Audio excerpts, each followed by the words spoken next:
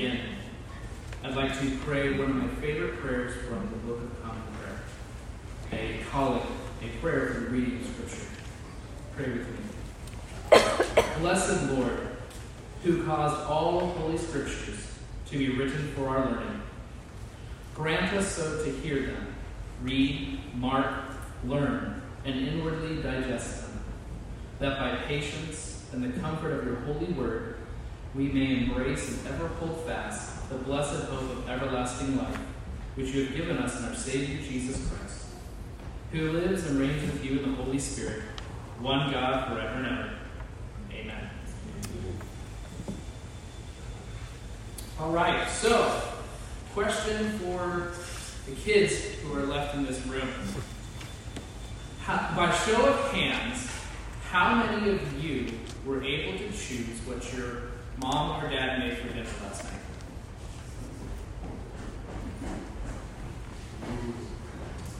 All right, for the adults, how many of you got to choose what your spouse made for dinner last night? Okay. So for the kids, how about this? All right, maybe this might be a better one. How many of you got to choose where you live right now? All right, show of hands, who's responsible for that decision? Yeah. You live here in, I'm presuming, the Wake County area, unless someone really likes to drive that far for Redeemer, that you are here because of the decision that your parents made. And finally, how many of you got to choose the person who gave birth to them? None. The fact is, all of us are in some position, one or another, of which because of the decision of another on behalf of us, we find ourselves in a place that we did not ask to be. We find ourselves descended from someone we did not choose. And we have to eat the things that we didn't even want to eat necessarily. But we didn't get to choose it, and that's the point. Well, this morning, we're going to hear what the Scripture says about who we belong to spiritually, where we live without our own choice, who we are descended from, without anyone asking our opinion on it first. This morning, we're going to talk about two humanities and two inheritances. The first humanity and the first inheritance is that of Adam. This morning, we read from Genesis chapters 2 and 3 that the man was given a specific command in the garden, and this extended to Eve, obviously, as the serpent asked, well, what was the commandment God gave you as well? And he disobeyed God. And he was told that in the day that you disobey, you are going to die. And indeed, when we see throughout the Scriptures, we've all inherited that punishment that he received because of his sin. All share this inheritance because it is given to you as a birthright that you cannot reject. And the Apostle Paul, in our reading of Romans this morning, he says, therefore, just as sin came into the world through one man, and death through sin, and so death spread to all men because all sinned. His point is, we have sin all throughout the world, all throughout mankind. And what is the proof of this sin, or of this sin? What is the proof that we all belong to the family of Adam? The proof is that we all died. When you read through the beginning of Genesis and Adam's descendants, they live extraordinarily long lives. Some live 900 years old. They live 900 years. And this changes dramatically because by the time you get to Psalm 91, Psalm 90, the Psalm of Moses, he says, a man who is of strength lives 80 years. But nevertheless, they all died. The consequences of Adam's sin was that he would die, and we see through the Scriptures and through our own life that this is true. And it wasn't kept just to Adam, it was kept to us. Some of the proof I can find in my own self, I am not old. I don't claim to be old. But I am definitely older than I was. I have severe back issues. I've had back issues since I was in middle school. I recently discovered that I actually fractured a vertebrae somewhere in the past 10 years. And so 2 of my vertebrae are now squeezing down on one, always pushing in to my lower back. I'm only 32 years old. And yet I find myself succumbing to the effects of age. And unfortunately for me, I'm going to throw a small pity party. This will only, at the very least, it will stay the same, if not continue to get worse as I get older and older and older. Which is why I now see a chiropractor and preventative care. But his point is that, notice he says that this is not because of your own personal sin. We would like to think because I sinned, because I told a lie yesterday, therefore the consequences for myself is death. Now, there is a sense in which, sure, the wages of sin is death, and you are just keeping judgment upon yourself for it. But the apostle says it's not because of your own personal sin that you died, but he says that death came through one man through sin because all sinned. He doesn't say because all present sin all died, but because somehow, mysteriously, in the past, all sinned. When Adam sinned as our representative head of humanity, we all were in him, and we all sinned in him. And that can be a really difficult concept for us to swallow in our modern age, because we love our individual, autonomous selves, to where I am responsible for myself, and my parents and my previous generations and my brothers and sisters and wives and cousins and friends, etc., have no bearing on me whatsoever. But that's not how the Scriptures speak. In the book of Hebrews, one of my favorite books, he even mentions this kind of way of thinking is that the priesthood of Melchizedek is superior to the priesthood of Levi that we find in the Old Testament, because somehow Levi, being in Abraham, paid tithes to Melchizedek. In the Bible, you ask for blessing from one who's greater than you. And so even that way, Levi is inferior to Melchizedek because of something that his great ancestor did. The apostle continues this line in another book, in the first epistle to the Corinthians, where he says, "For as by a man came death, by a man has come also the resurrection of the dead. For as in Adam all died, so also in Christ shall all be made alive." It's there. It's similar as some of the research I was trying to do this week. It's like a woman who is pregnant and takes opioids during her pregnancy. Her baby is born addicted to this and has to go through withdrawal symptoms and needs medical attention. This baby didn't take any drugs of their own accord, and yet they suffer the effects of their parents. And we have inherited not only the consequences, but the nature of sin itself. It says in verse 14, "Death reigned from Adam to Moses, even over those whose sin was not like the transgression of Adam. It was a type of the one to come." And so not only have we inherited Adam's guilt, the birthright is that we inherit Adam's sinful nature. And the proof of this, for instance, is with my own marriage. I remember about a year after we were married, because everything's always perfect when you get married. I don't even remember what the fight was about. Rebecca and I got into a huge fight. And yes, I had her permission to share this before I did. And I got so mad, I stormed out of the house and took a drive. And I started praying, and I said, "God, if she hadn't done this, I would not have reacted this way." And instantly, in my heart, what came out was, "The woman that you gave me made me do this." I repeated, paraphrased, exactly what Adam told God. "The woman that you gave me the fruit." And I ate. And so, all people have received this as their inheritance. And that's repeating it over and over. This is what we want to walk away with from the beginning part of this passage. And indeed, death's hold does not simply stop with physical death, though it is proven. It also, apart from God, results in eternal death. Those who die apart from God without faith in Him not only die in this age, but they die for all eternity in the age to come. And even the saints of the Old Covenant, before Christ, Abraham, Moses, David, Josiah, Isaiah, Jeremiah. One of my favorite persons of the Old Testament is the best name, Maher-shalal Hashbaz, is the son of Isaiah. It's a really great name to say all the time. When they died, they didn't go to the Father. They were in this place called paradise, or Abraham's bosom, in Sheol, the grave, awaiting the day when they would finally be set free from that. Now, here, Abraham's bosom paradise is leagues better than wherever you're going to be when you read the parable of Lazarus and the rich man, the man in unquenchable fire, saying, "Please just give me one drop of water on my tongue." That is so much better to be in Abraham's bosom, to be in a resting place. And yet, even in death, even the faithful God could not escape the grave.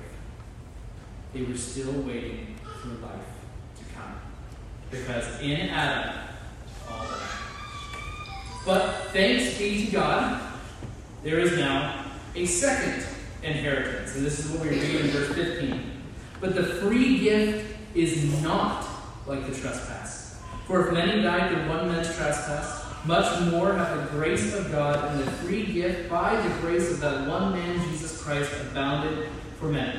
And so the second inheritance that is now available to us today, that second kind of humanity, is that of Christ.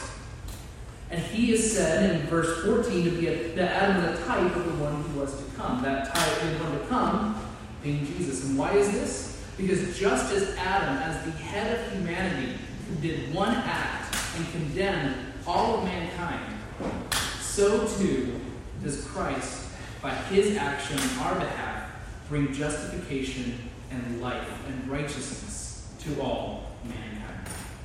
So what does Jesus give us instead? He gives us a new inheritance and eternal life.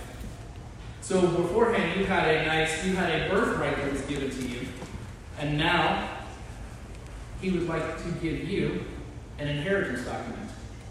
You might be saying, "Well, Aaron, that's a Redeemer liturgy and bulletin," and I would say you're right. It's called an illustration, but it's also, in a sense, our liturgy this morning reflects what it means to be a child of God, given the new inheritance. So as we continue on in the service, pay attention to that thought. But the proof of this is, of course, if Adam's sin gave us the proof of death, to prove that we have all sinned in him, then what is the proof that Christ has given to us a new inheritance and eternal life? The proof is Christ's own resurrection. Because in that, God proved that Jesus is the Son of God. And he proved the resurrection will happen. As Paul will also say in Corinthians, it's a wonderful book on the resurrection. He says, "For if we share in a death like his, we will share in the resurrection like his." Now notice that the apostle says that this is a gift. Over and over, he keeps saying the free gift, the free gift, the free gift. Well, what is important about that? What is a gift? Well, the importance of it is that a gift is something that's given to you. It's not something that you can earn. It's not something that you can work and work and work and work and work and finally receive. A gift is something that someone gives to you out of their own benevolence.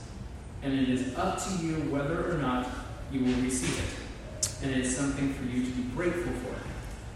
Not something for you to try to earn your way into. Otherwise, it's not a gift. That is part of the apostle's point in this book, that if you try to earn this gift, all you're doing is earning wages. The only wage you can earn by your own work is death.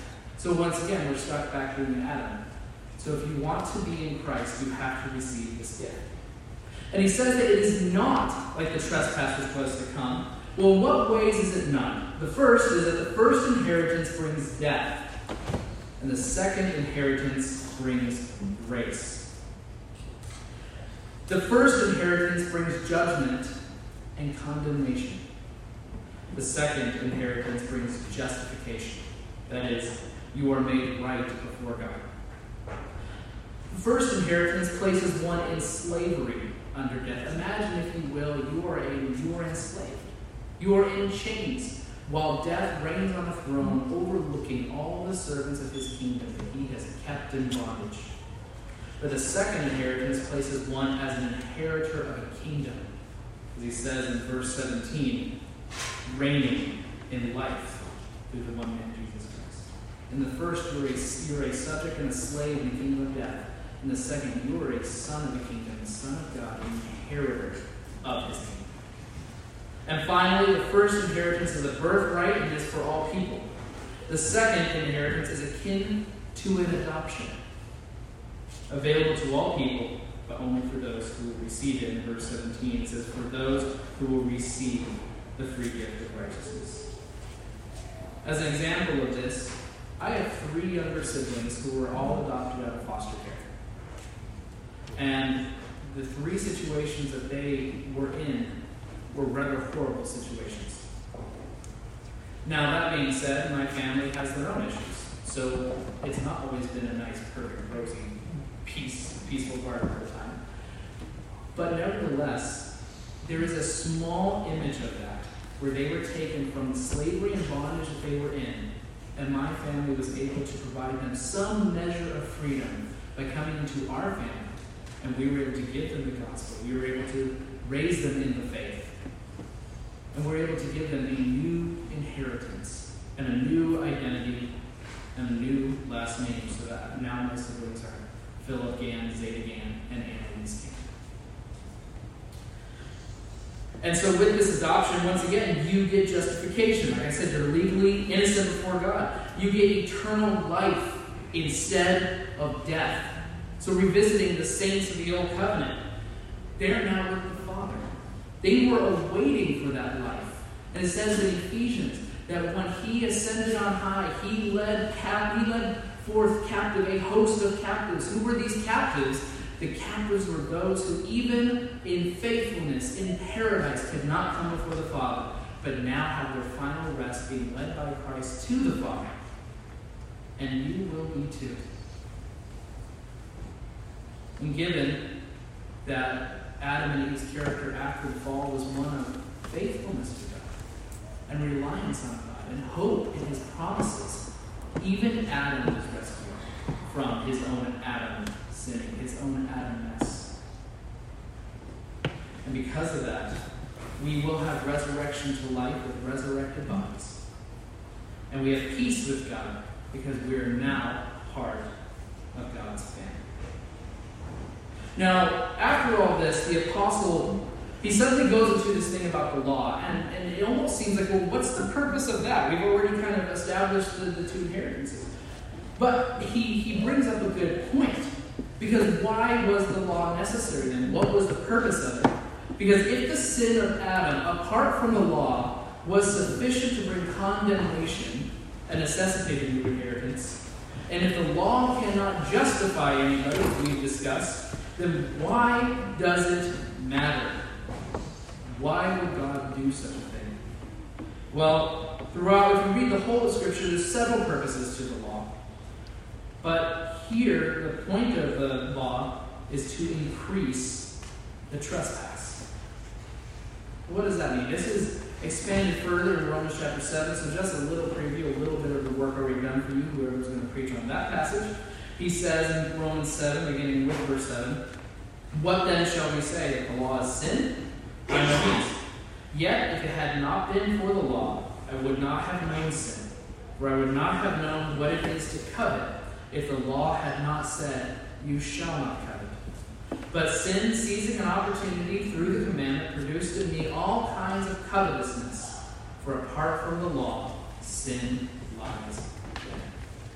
In this context, the purpose of the law is so that you know what sin is and find yourself unable to fulfill even the smallest commandment. If God said, don't covet, well, now you know what coveting is, and suddenly sin in you says, hey, we're going to covet even harder. It says that you shall not murder, you shall not hate in your heart, as Jesus will expand on that. We find ourselves wanting to murder our brothers and sisters. He says that you shall not worship any other gods, and we find ourselves desperately seeking for another God to worship. One of my friends astutely said that when you look at the pattern of the Torah, the first 5 books of Moses, that commandments always come after sin has been committed. It's interesting, for instance, to note that though Cain murdered his brother Abel, there was no commandment, thou shalt not murder. But only a few chapters later, after the flood, that's when you finally get a commandment, don't murder. Well, this happens over and over throughout the Torah, where when someone sins, suddenly, okay, there's a law for it now. Is that so in the same way, when you read the Ten Commandments from Mount Sinai, it's not simply, hey, this is what you're going to do from now on, but he says, I see you, and I see that you are a thief, and I see that you are an idol worshiper, and you are covetous, and you steal and kill and destroy. And that is why you need to hear this law. But as far as the apostle is concerned here, the point of the law is so that we understand grace even more, so that we might see the darkness for how dark it is, and therefore see light for how light it is, so that we might see sin even clearer and allow it to reign even further, so that when grace appears, it reigns even more than sin, which results in death. And so here in our own liturgy, as we hear the word of the law, during Lent, when we repeat the Ten Commandments and we say, Lord, incline our hearts to keep this law, we also come face to face with the fact that we don't.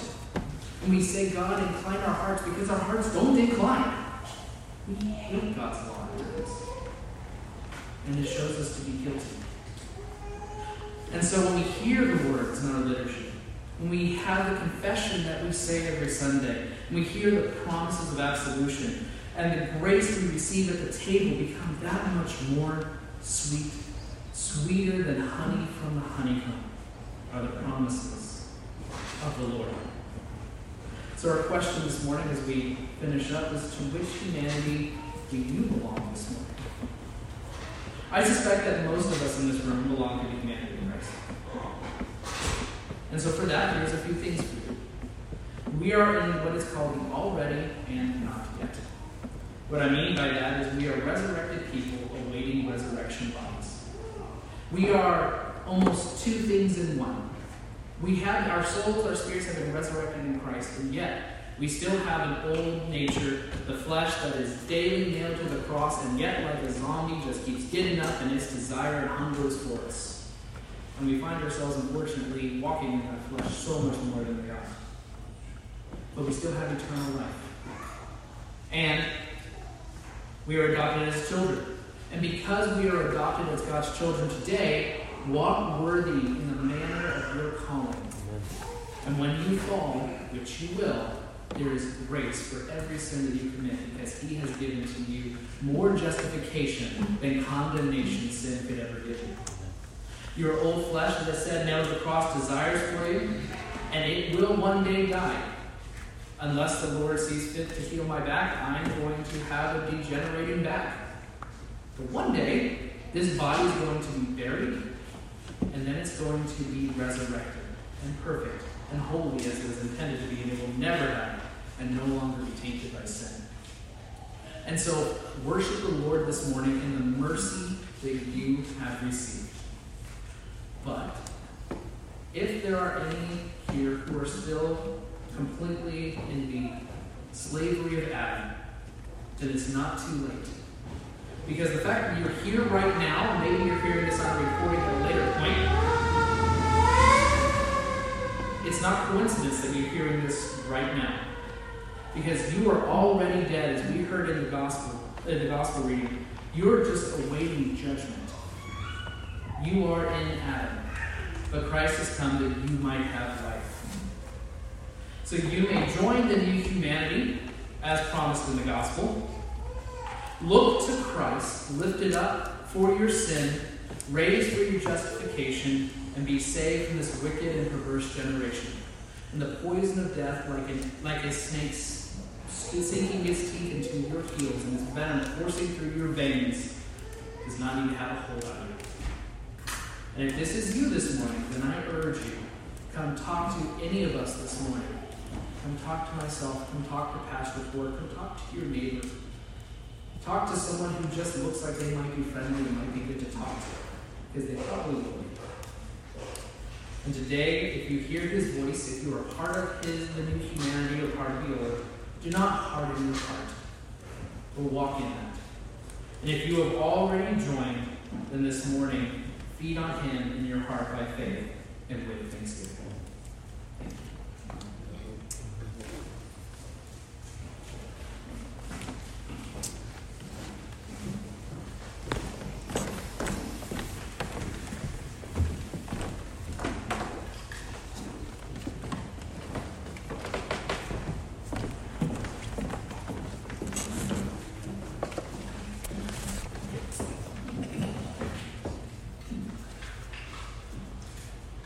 stand together, recite the words of the Apostles' Creed, where we remind ourselves of what Christ has done to save us from the reign of death. Sing together, I believe in God, the Father Almighty, creator of heaven and earth. I believe in Jesus Christ, his only Son, our Lord. He was conceived by the power of the Holy Spirit and born of the Virgin Mary.